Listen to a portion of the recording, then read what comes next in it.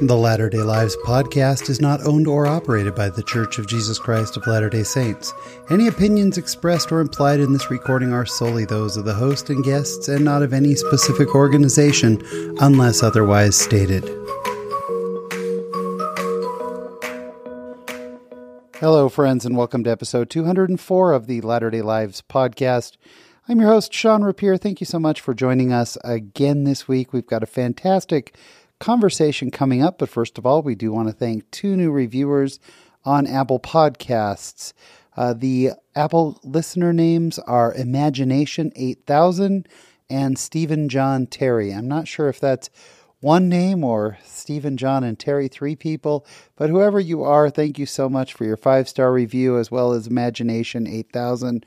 I loved what you wrote. It was just so touching. Thank you both so much, and for the 5-star reviews, which really help us to be found. We are now up to 592 ratings, maintaining a 4.7 out of 5 stars. We thank you so much for everyone who takes the time to do that. This week, my guest on the show is Helen Post, the former executive director of the Utah Parent Center. And what amazing work she has done throughout her life and throughout her career.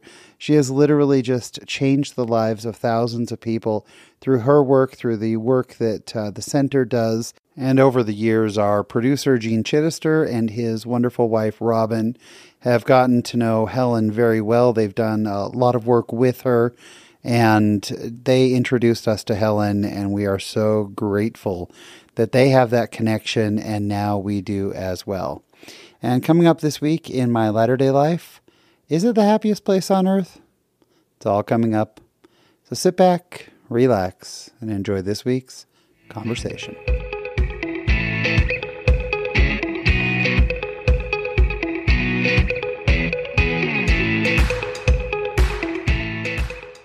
And today on the Latter-day Lives podcast, one of my favorite things about the scriptures is it talks about servants and people who serve and people who make the world a better place. And today, my guest has made the world such a better place, has served so many and touched so many lives. Helen Post, welcome to the show. Thank you. I'm so grateful to have you join us. We are going to talk so much about the civic work and the service that you've given to so many. But first, like always, we need to get to know you. Tell us a little bit about where you're from and where you grew up. Well, I'm sitting in a place not very far from where I started. Maybe to start back even before I was here, I'm proudly of pioneer heritage. I am the descendant of a second wife and a faithful pioneer family. My father's side of the family came from Switzerland, and my mother's from England and Wales, all converts to the church. That sweet ancestor who came from Switzerland was sent immediately to southern Utah, where he helped to settle the St. George area and Las Vegas. Some settled up here in northern Utah and all over the West from there. But so many of my deepest roots and my strongest connections to the past come through my attachments to southern Utah. So beautiful. We've often said, though, can you imagine leaving the green hills of Switzerland and ending up in St. George? Just it's a big change. Talk about a foreign country. Yes. But I'm a lifelong member or a resident of the Salt Lake Valley. I have lived within a few miles of the home that I was born in all of those years ago. And mostly I've been here because I say I've never had a reason to leave. I've just, whether it was school or work or whatever, we were always just here. And so this is very much my home. And as an adult, I've always been particularly interested in making wherever I am as good as I can make it. And that's something that was ingrained in me from a very young age. I am a part of a very large family and an extended family, actually, that for my own parents, they have 190 descendants and growing. What? 190? There are a bunch of us. So families are complicated for sure. And I'm so grateful for these relationships that we have. My parents were just remarkable, faithful, hardworking, loving people. And when I tell you how many children they have, you'll understand why. I want to share a little anecdote, though. They met in the mission field in the Western States Mission. My father was one of the elders that was a supervising elder at the time, and they ended up getting married. But we had all three of he and his two brothers and sisters all had marriages that came from that mission. So we owe a lot to that experience that they had. They all have connections to that. But once they did get married, I'm the seventh of 10 children, 9 that survived to adulthood. And I have 5 brothers and 3 sisters. I don't know how my mom did it. It was quite a remarkable thing. But for me, that kind of played out to be, I almost felt like I had to be a little bit better and try a little bit harder and do well so that my parents didn't have to worry about me. Because I'll just say that we weren't all angels all the time. So I tried. I know that I certainly was not perfect by any means, but that meant being a good student and trying to do those things and going to church, doing the things that my parents asked me to do. And the house that I grew up in was in a really small, relatively humble home. It was a starter home that was built for the soldiers coming home from World War II. And that starter home was where my parents spent 54 years until they moved in with us. And so 900 square feet on the main floor. And only half of the basement under that was finished until I was in high school. So more than half the family was ahead of me. And Dad added the second bathroom then. So wait. The second bathroom. Yeah. So you had what? There was at one point 11 of us. Yeah. All sharing the one bathroom.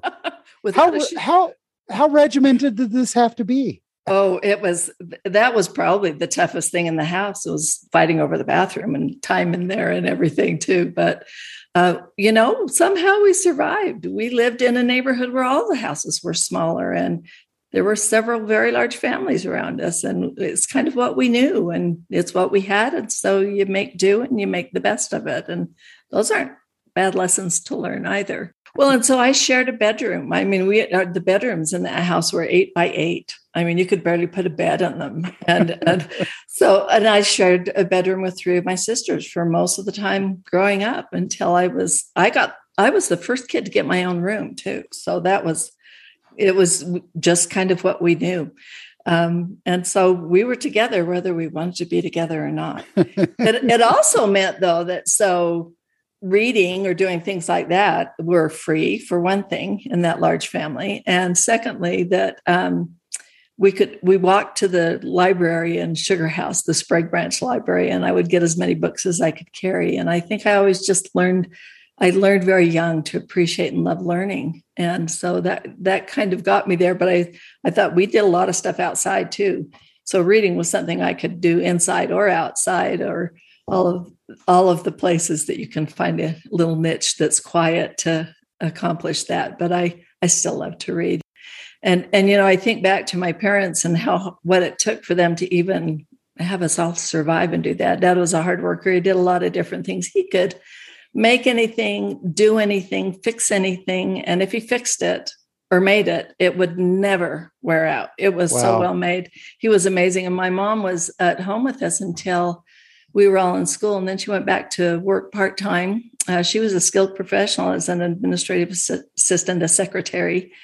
And she went back to work so that my older brother could go on a mission. And so while we're talking about things that are unusual in this day and age, my mother never drove a car. She didn't ever have a driver's license with all of those kids. So we also learned if you needed to go somewhere, we got on the bus and went. And sometimes it was alone. I remember going downtown, and it wasn't child abuse either. It was just what we did. Sure. We would ride the bus downtown to the dentist's office, that kind of thing. Mom didn't drive. And so we just figured out how to get around where we needed to be. And I marvel that we did all the things that we could, but we walked to where we went and those kinds of things too. Again, I believe that those experiences, little that I know at the time, I didn't love it all the time.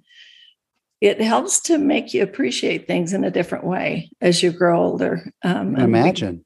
And what we do at that. So we always had what we needed. We didn't have a lot, but we always had what we needed. And that was a great blessing. And all of those things that we learned in our family, then because of those things, we learned that working is important. We all had jobs. We had assignments in the house, in the yard, all of those kinds of things. Suddenly, you're growing up quite a bit. How were your high school years? Well, I loved high school. That was kind of fun. I had the opportunity to be in pep club, and that's something that a lot of people can't relate to much anymore. There were 60 girls in it, and I was in it for a couple of years and had the chance to be the president one year. So I was a rah-rah kind of. We sat in the stands and did things, but we also marched and did things during halftime at the games and all kinds of things like that. But it gave me a really good opportunity to start learning some leadership skills. I'd done a few things before then in different school opportunities and things, but that was a big one for me. To stand on the stage in front of the whole student body and say or do things was absolutely the most frightening thing to me. And yet I had to. So you kind of figure out a way to do that. And again, later, I was so grateful that I had to deal with all of those fears earlier in my life and try and turn them into skills instead. But so I loved high school. I got to do that. That is also where I first met my husband, although we didn't date in high school. And so it's a great tie back for me to a lot of what came next in my life. That is awesome. You get through high school. What came next?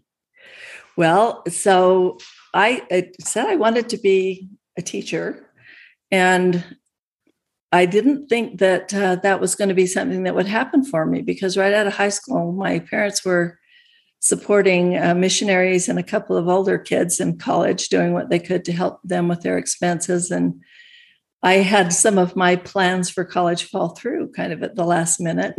So instead of pursuing that avenue of learning, I fell headlong into the school of life and ended up just getting some work to get by, thinking I'd be saving to go to college. And I didn't ever end up doing that. I ended up working. And so I started just in a department store, not a great job, except that it was some money and got me started that way. But one of the lessons that I'd like to mention that has a golden thread that has gone through my life is it's not always what you know, it's who. I have some wonderful who's in my life who have had pivotal roles at different times. And so from that department store, a good friend of mine, knew about an opening where she was working, and it was an insurance company. And I decided to take the leap because I'd make twice as much money and not have as many expenses. And I ended up with a 10-year career there. And it gave me another opportunity where I was hired in an entry-level job and was blessed, I can say that now, within 2 years to be managing the department that I was hired in. And it's partly because that working hard sort of thing, I couldn't stand to not be busy. They were paying me. So I figured, well, I finished my work. Who needs help? And I ended up learning most of the positions in the department and just kind of sort of moved up. And there were some things that happened that made it so that I ended up being a supervisor for a time when I was like 20. It was crazy to think about that. And the women that had been my bosses were working under me at that time. So there were all kinds of wonderful lessons to learn from that. And then I did that for a little while until I got married. And then I ended up going back to that same company and working part-time for a while until I had 10 years in altogether. How did you end up reconnecting with your husband? Well, so we grew up in the same state. He lived in our state, but I didn't know him until we were in high school. And I just knew of him at the time. And he was a jock. And as I said, he was a very gifted athlete. He played all of the sports and everyone knew him. And he was kind and he was fun and he had a lot of friends. But I didn't date him. I just knew him enough to say hello, and that was about it. After his mission, that's when I was working in the department store, but another one of the who's in my life, a wonderful woman who is now my sister-in-law, encouraged him to take me out. And we ended up eventually going out on his birthday. And we were engaged about 4 months later and married about 7 months after that first date. Love it. That's great. And one of the things about him that is just, for me, it was almost like I didn't meet him and get to know him. It was like we were getting together because I feel I've always known him. You're getting ready to start a family and all the big things that happen at that age.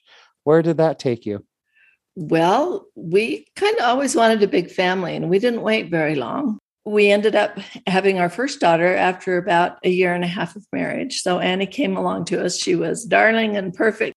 After Annie was born, I had a couple of failed pregnancies that kind of reduced my chances to have children, or at least that's what we thought.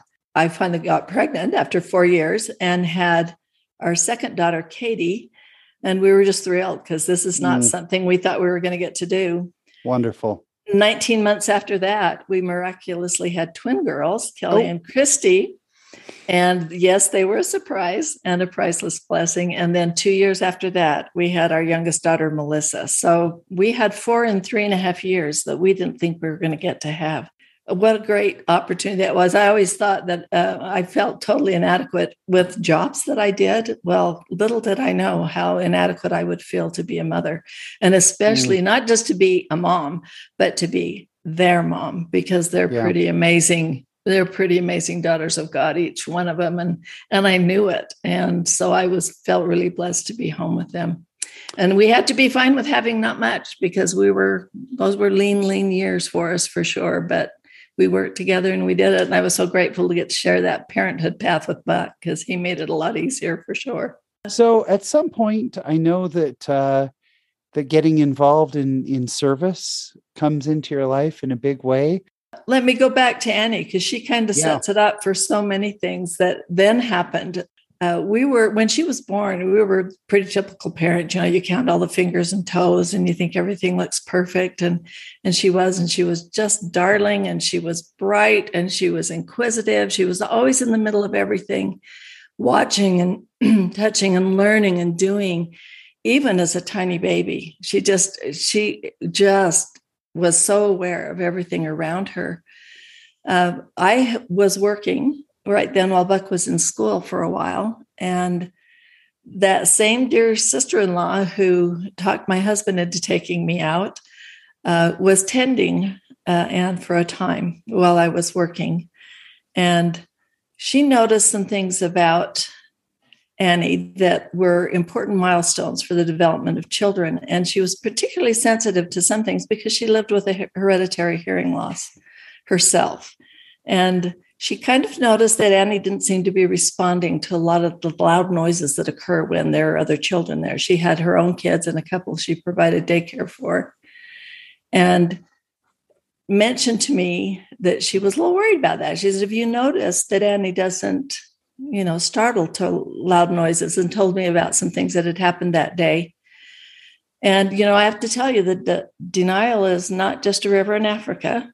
It plays a role for many of us in times when we're facing something that feels scary or foreign or new or different.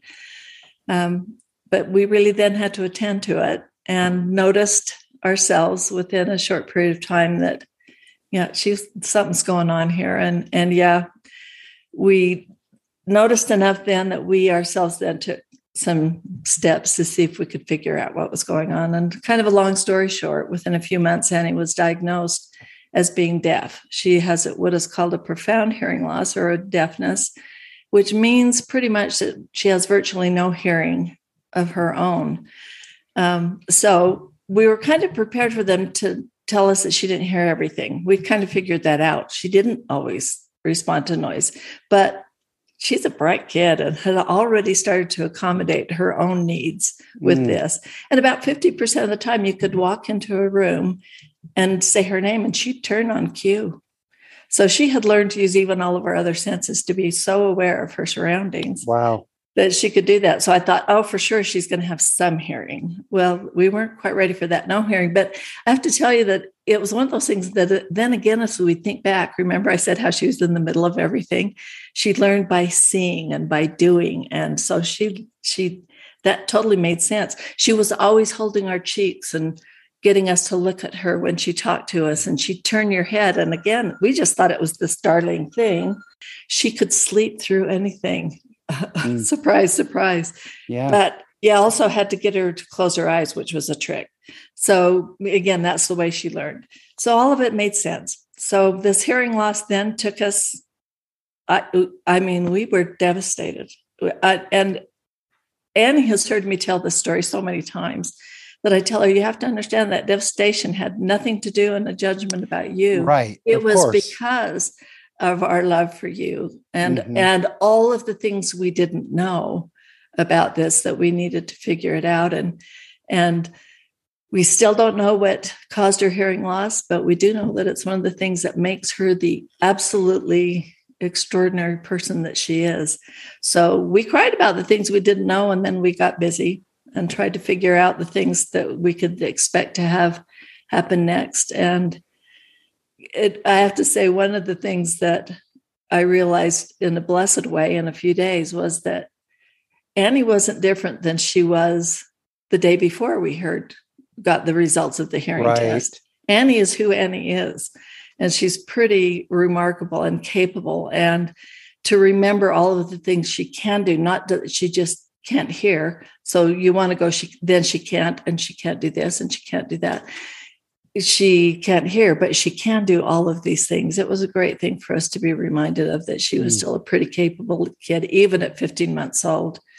So then we just got busy and got her into programs and things. And as I say, she went into full day programs. We started in our home first, but at 2.5, this is a baby toddling off down the driveway to get on transportation to go to school. Now I can say that here's another place where God was in our lives, because Annie, with her hearing loss, was able to benefit from programs at a very young age that other disabilities didn't have available to them for the next almost 20 years. So she just happened to have one of those hearing loss, with the hearing loss, that they had programs in place for her. And what a blessing that was. And in those programs, we found ourselves very quickly wanting to give back. I mean, I had so much to learn. We had so much to learn. And there were so many amazing, amazing professionals who taught us and held our hands and cried with us and loved us and pushed us to do the things, don't baby her because of this either. You need to help her learn to do things. So while she's learning all of these things, we kind of wanted to get back. And so I started to volunteer in her classroom or just do what little bits I could. And then I ended up being the president of the parent-teacher organization that they had at the Utah Schools for the Deaf. And during that time, I also helped to found a coalition of parents to work with the school administration and helping the school get what the school needed to serve our kids. So we just always were pulling people together, learning from people, being with people, and then doing what we could to have all of that work for the betterment of things, to make things the best that we could while we were there.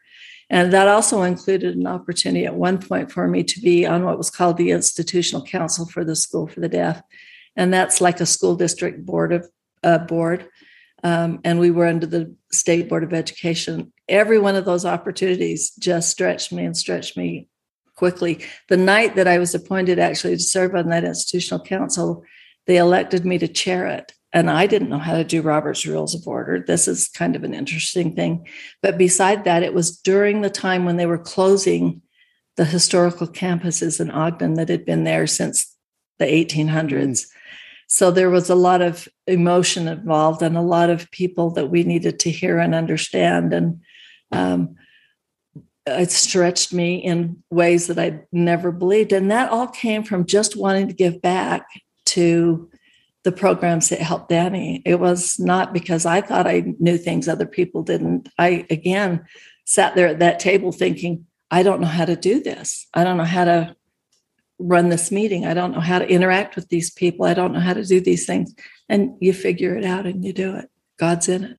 It was through those associations that I got to know and appreciate some of the people that have been lifelong friends and mentors, including it's about that time when I met Robin. I think it was within a few years of that time that she and I ran into each other testifying at the legislature. We did those things. And Annie did that with me, which led her to later be a great self-advocate and to work in the deaf community for the things she needs and wants. And I think we should mention for our listeners, when you bring up Robin, that we're talking about Robin Chittister, who is Jean's wife. Jean, our producer, is on the call with us today, and Robin is the most wonderful person. So you got to meet all of these people that you got to serve with. At the School for the Deaf is actually how I came to know about this other organization that I became involved in. I've a great friend and mentor of mine, a woman who's just ahead of us down that path of raising kids with hearing loss, actually had 3 of her own. She was invited to serve on the board of directors for an organization called the Utah Parent Center. And she called me one day and she said, I'm working with this new organization and we've arranged with the School for the Deaf to come and do some workshops. And I think you'll, like them. It's got some really good information in it. And actually the lady that's going to come and do the training has a hearing loss herself, and she has children who are deaf. So she really understands kind of our path and our issues and things a little bit. And she's, would you think about coming? And I loved her dearly, and I would have done anything for her. And going to a workshop was an easy thing to do. So I went to the first workshop for her, and then I went to the rest of them for me. It was a eye-opening thing. I got answers to questions I didn't even know I had. And that was something I was really grateful for. And that was a wonderful experience. And again, I met more people to be doing things together. We bonded as more parents that were involved in that. But here I got this attachment, as it were, to this new organization. And I thought, here's another place maybe I can give back. So I was recruited to be a volunteer for the Utah Parent Center. And it was brand new at that point. A few years old was all. They had just finished their training materials and were just trying them out. And we were kind of the guinea pigs in those early years. And it was just fledgling. And I just said, well, what can I do to help? So they trained me as a volunteer to help other parents. So I would go to meetings and things with families and start to coach them. But again, I was still learning. But by this time, Annie's about 8. So I kind of had a few things under my belt a little bit. But it was just people, some of those who's in my life, opening doors and creating opportunities for me to step into that I wasn't looking for, but were there. And God was in it and helped me to find my way to him. But so I was a volunteer, and within just a few months, they had an opening and I got to start working for them 15 hours a week. And I figured I could do that. That's manageable. And then there was a change in their administration there, and I was asked to be the interim director during this traumatic time for the organization, changing the leadership position. And I was the newest person in the center. I was brand new to the organization. There were people that had been there from the beginning, wonderful, skilled, amazing women.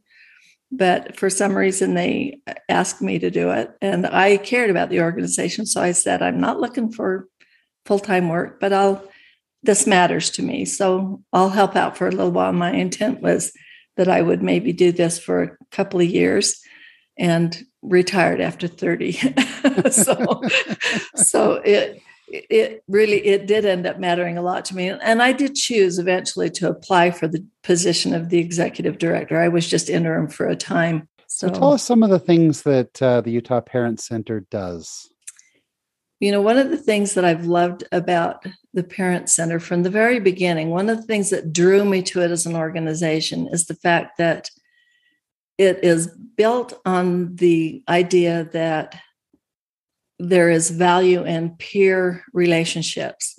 So shared life experiences kind of position you in a unique way to be trusted and understood by someone else. And so if we sit down with another parent, I think so often of my own experiences, but meeting with families that would come into room, and you could almost just feel the weight of the world just shift, or at least drift away a little bit because they think these people get me. They understand something about this. We have this golden thread, and maybe certainly our kids are about the same. They might even have the same diagnosis. They might not, but they kind of get this. They're dealing with something that I'm dealing with. Always loved the fact that this was a parent to parent and a family to family model. And that is still essentially true. I do believe they have some programs now that they use other folks who bring so much in their professional training and other things too, that they are so valuable to the organization. But I always loved that this was the together we can figure out what I know that will be helpful to you, and ways of working with people so that you don't have to fight about things, so that we can feel empowered with what you know about your child, because we as parents know things about our kids that nobody else knows. And even if they're in a school program or for special services and things, we're the only ones that see our kids program to program, year to year. Right. Doesn't mean we have all the answers, but we know stuff in a way that nobody else does. And I always felt that I was valued in working with professionals. I always did. And so I believed that that's the way it should be, and that we can figure out ways to have things work better. But so that was one of the things. The other thing, and one of the other things for me was that in the staff that we had school teachers, we had folks who were therapists, trained therapists. We had social workers, and they all had kids with disabilities, different ages. And in order to be there on staff at the time that I was the director and work with families, that was a requirement. That was one of the qualifications for the job. You have to have a kid with a disability. Beautiful. Oh, I love that so much. Yeah.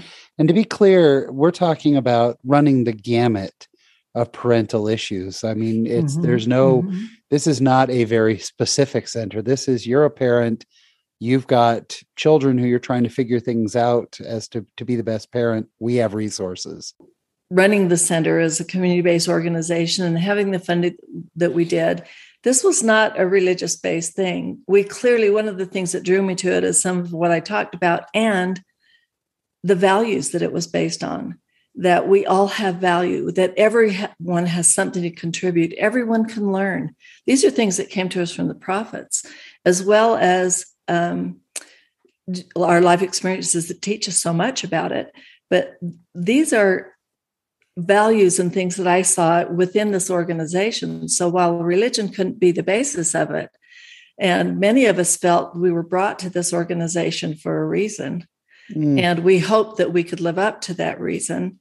I just had so many experiences over the years in working with families, because again, they have such wonderful strengths that sometimes when you're beat down and trying to figure everything out and feeling not very capable at it, to have someone tell you that you're doing a good job, that you're a good mom or a good dad, and that you can figure things out, and let's take things a step at a time and figure out which things to do next.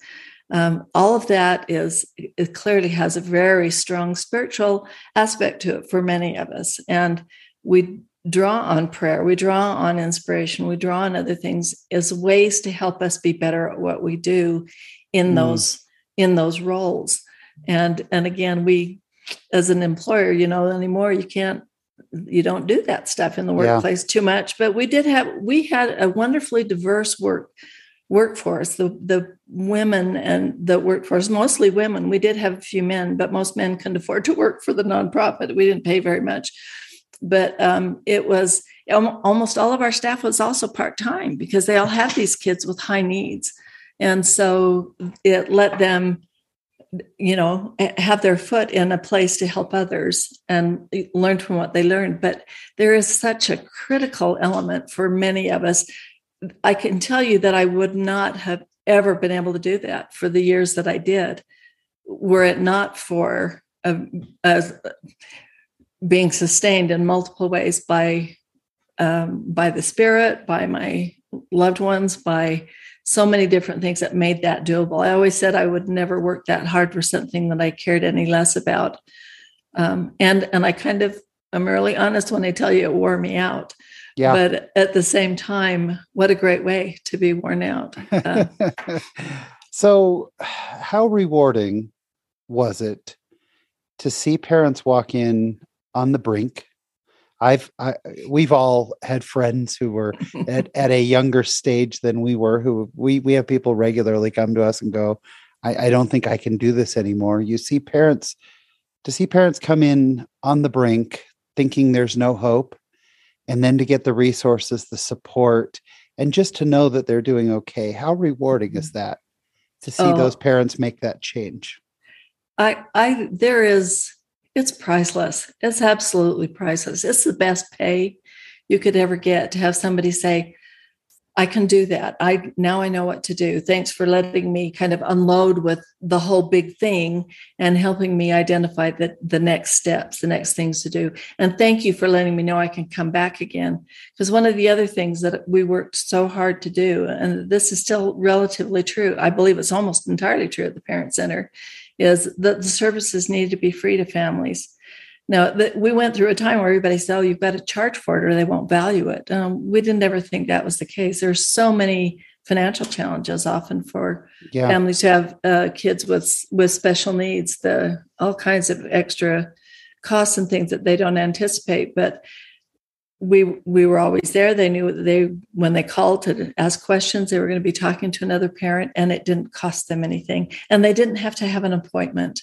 We weren't on call 24/7 by any means. We do what we could to accommodate folks when they needed to do it. But that was so important to us. And to be able to say, for them to say, I know what to do next. It just was the best payday ever. Oh, it's so beautiful.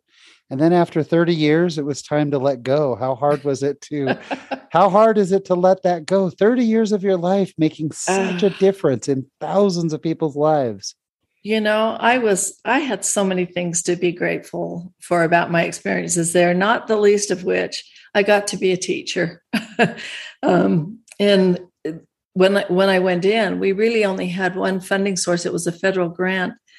And over the period of those years, it was a slow kind of steady growth, but we did manage to end up with, I don't know, in the neighborhood of 25 or 30 funding sources and a budget that was about 10, 12 times as big as it was when we started, from lots of agencies that are invested in families, lots of people who would donate and make things possible.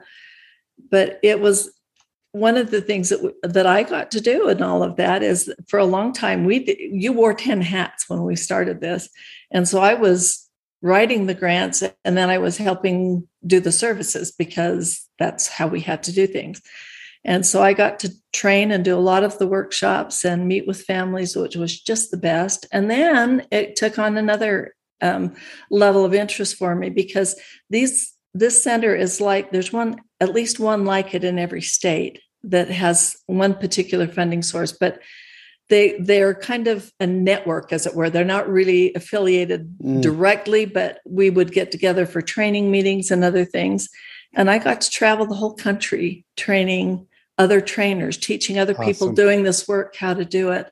I just had developed a couple of little skills that seemed to be useful. And so I got the chance to do that. And so I got to be a teacher. And I also got to go places where invariably you find out you're from Utah, and you know what the questions are going to be, right? Sure. and they would, so I'd be asked all the time if I was a member of the church, and I'd love to answer that yes, I was a practicing member of the Church of Jesus Christ of Latter-day Saints, and one of these days I'm going to get it right. I'll keep practicing until I do.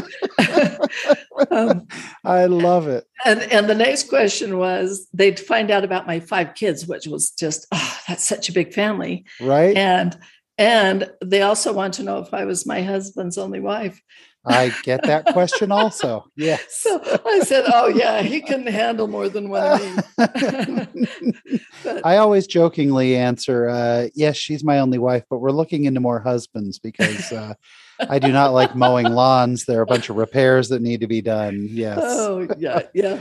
But it was a door opener. And one of the things about that became so remarkable was, again, you identify how many people you have things in common with. Right. that don't have to do with where you're from or your religion or anything else. Throughout this network of people and friends that I developed all across the country, shared values and truthful principles and things that were the underpinnings of this work that weren't related to the Church of Jesus Christ of Latter-day Saints, but that we could find again another golden thread that we sort of were linked with. But I would never call myself a missionary by any means, but it was always a great privilege to have conversations with people from all different kinds of backgrounds and all different beliefs, and to find those wonderful golden threads. It was just such a treat. Well, while you are no longer officially attached, I know you have a great passion for the Parent Center. If people want to find out more about the Utah Parent Center, what's the best way for them to find out? Well, the best way probably is to go to their website, and it's just put in utahparentcenter.org, all spelled out. Yeah.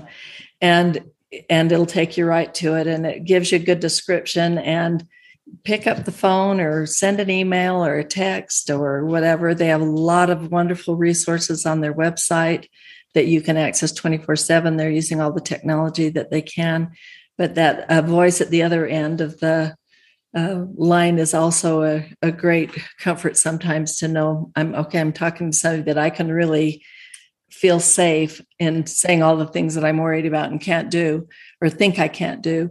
We used to always say, it's not one of the taglines any longer attached to the Parent Center, but we always said, if your child has special needs, so do you.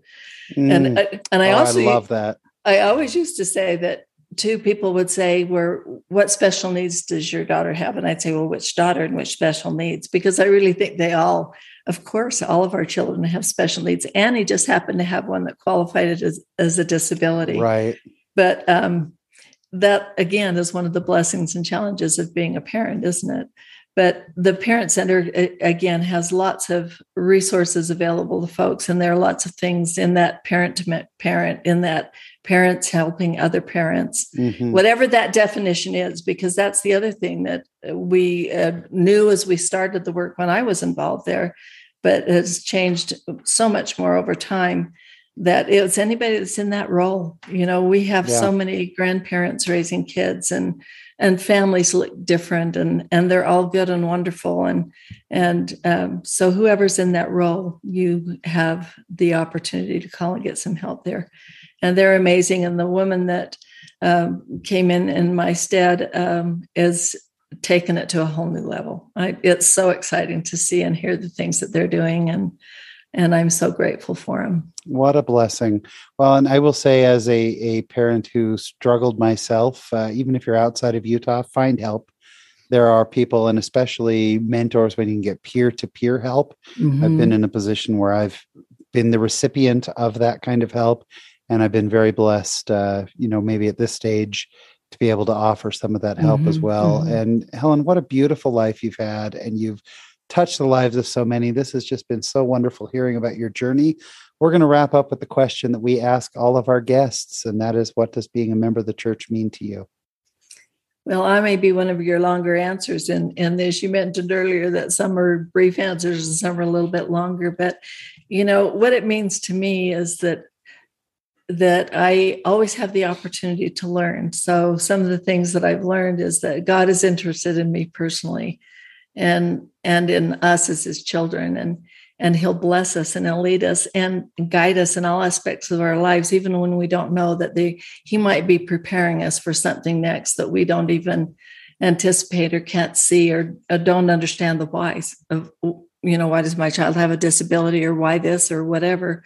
He knows those things, and every one of us matters to him. And one of the things I learned through my work, especially, and through having this wonderful daughter that has a disability, everyone matters, and everyone can learn. Everyone has something to contribute and something to do. And that has as much to do with my faith as it does with my professional experience or skills or knowledge. My faith is one of the most important things to me, certainly. And seeing how God has been in my life and how he has prepared me without me even knowing what was going to what my opportunities were going to be, that I also have a great testimony that he blesses us through others and he blesses others through us. That great reciprocity of, what can I do for you and what can you do for me and how can we help each other and how can we bless each other's lives? I learned a long time ago that prayer is such an important part of my life. I pray often. I have a testimony of this. I know I need the Savior. I need the Lord in my life. And I feel like I've always known. I was blessed to be raised in a home where I was taught right from the beginning all of these things, but I feel I've always known that it was true. I've always known and felt and understood what my relationship was with my Savior. In this lifetime of becoming, I've appreciated, we're so deeply flawed and so human and so not perfect. I'm grateful for all of the people along the way that are the who's that have kind of helped me to get to different places, but that have had to give and get forgiveness certainly over time. And I'm certain I need it still. But I also know that the Lord will use us. I think if we'll prepare and we'll take advantage of opportunities and life experiences that come to us, the Lord can and will see us. He'll use us. He'll take advantage of that. There's a great quote from President Nelson. I think it's a great quote. He says that the Lord loves effort because effort brings rewards that can't come without it. Well, if effort counts, I always try to give my best. So I hope there are some points for that somewhere.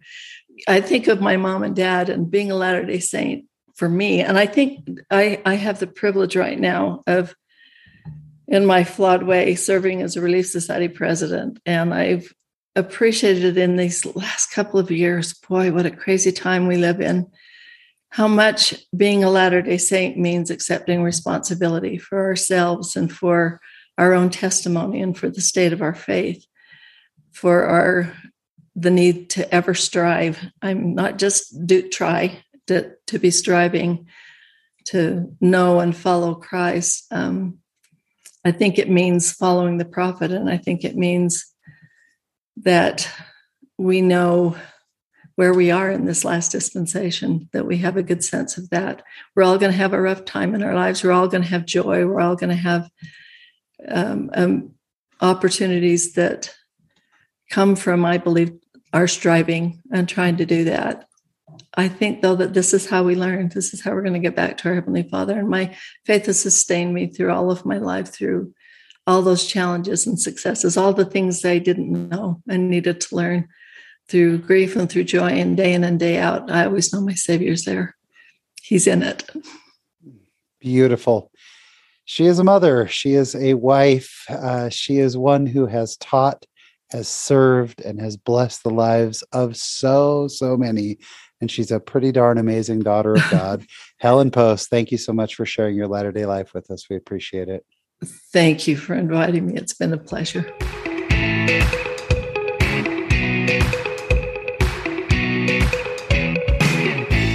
And my special thanks to my guest, Helen Post. Isn't she just amazing? I love true servants. That's who she is. She is a true servant. And I just know how important the center and Helen's work has been. And thank you again so much, Helen. This week in my Latter-day life, I went to Disneyland this weekend. I actually took our son, David, who is 27 years old, as well as my son, Keaton, who is 18. And we spent the weekend there and just had a ball. I will tell you, Disneyland was so packed. And I know a lot of you who live in Utah are going to be going to Disneyland for spring break sometime in the next week or two. It's wonderful. It's a great time of year to be there. Weather was incredible, but my goodness, the parks were just so full. But we had the time of our lives. There is a reason that Disneyland is called the happiest place on earth. And on the second day that we were there, we were walking from our hotel. We stay off site. It's about a half a mile walk over to the parks. And we were walking and we were just so giddy. And one of the things I love is you see kids everywhere and they're wearing their Disney-themed shirts or Star Wars or Marvel, whatever it is, and they're just jumping up and down, cannot wait to get into the park. And then all of a sudden, we just heard screaming and crying, and we could tell it was a little kid. And you know when little kids, he was a little older than toddler, but you know when little kids really kind of just lose it and they start screaming at the top of their lungs. That's what he was doing, and it was just heartbreaking. And he was walking along with who I would guess was his mom. She looked like she'd be his mom, and she was trying to help him stand up, and he was not having it. He was throwing himself on the ground, and he was saying she was walking too fast, and that he was tired, and that she was hurting him when she was grabbing his hand. And my heart went out to him and his mother, actually. And his mother was frustrated, and she started yelling, "Fine, we won't go to Disneyland then today." And he said, "I want to go to Disneyland." And she said, "Then get up and start walking." And he said, "No, you hurt me." And it was just a mess. And they were both eventually just screaming. And we saw security guards walking toward us. They were coming over to make sure everyone was okay. But it was really quite a scene. And we walked right past them. Didn't feel like it was my place to interject, and no one was being harmed or anything, but they definitely were not having the best start of the morning for what you would consider so much fun, Disneyland. Now, having 8 kids of my own and having done so many Disney trips, I can say that while I don't think we've ever screamed at each other, we've had some meltdowns, we've had some fall aparts, and you see it in the parks at times. But this one was specifically just rough. And it just got me to thinking that morning as we were walking, my sons and I were saying, man, how can you be so upset at somewhere so magical and a place that's so amazing and so wonderful. And for us, that's everything. But they were really having a rough day. And I've pondered that about how, to me, I don't know how you have a rough day at Disneyland.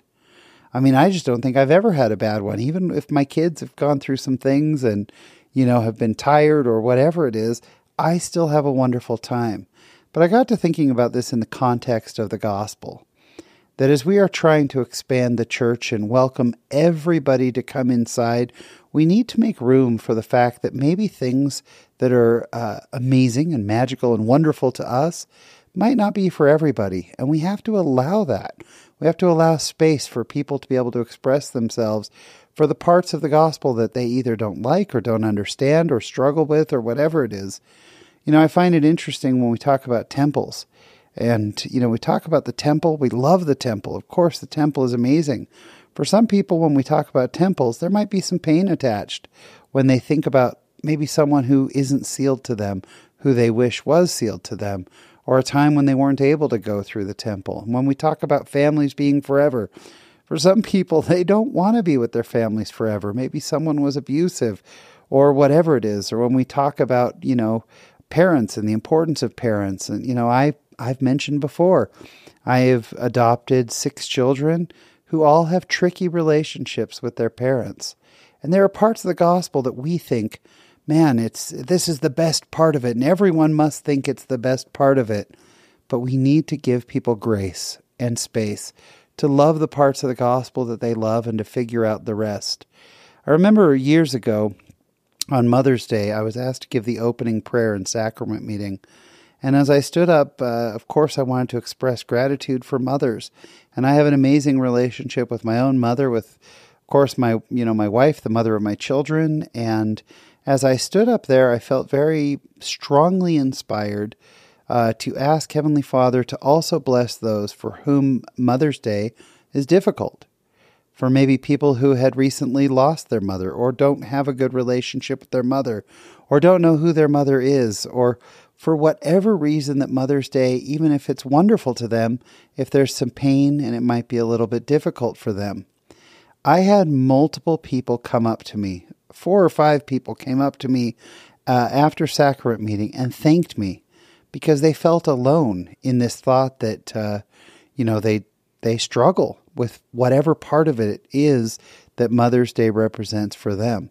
And they were so grateful. We need to be able to speak up about these things. For years I carried guilt about the fact that I do not like scouting.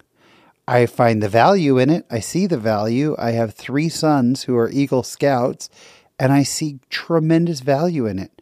But I don't like camping, and I don't like doing merit badges. I don't like building fires unless they're in a barbecue. I don't like that. I'm not that guy, and so I dreaded campouts.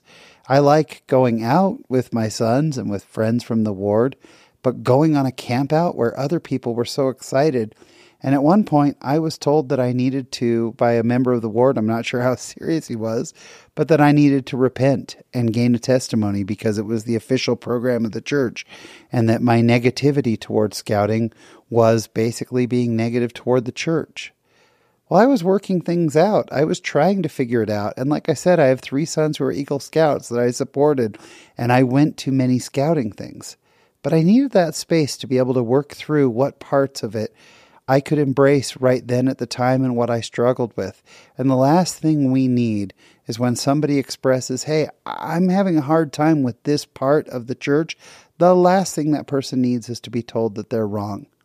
Instead, we need more compassion. We need more understanding. And I wish I could go back to Katella, the street that I was walking along, and give that kid a big hug and tell him it's going to be okay and tell him what I love about Disneyland. And I wish I could give that mother a hug and tell her that there are rough times, but I don't know if it gets easier, but it definitely gets better, and kids get older, as I walked along with my 18 and my 27-year-old. And we had the time of our lives. And usually when I go to church, I have the time of my life.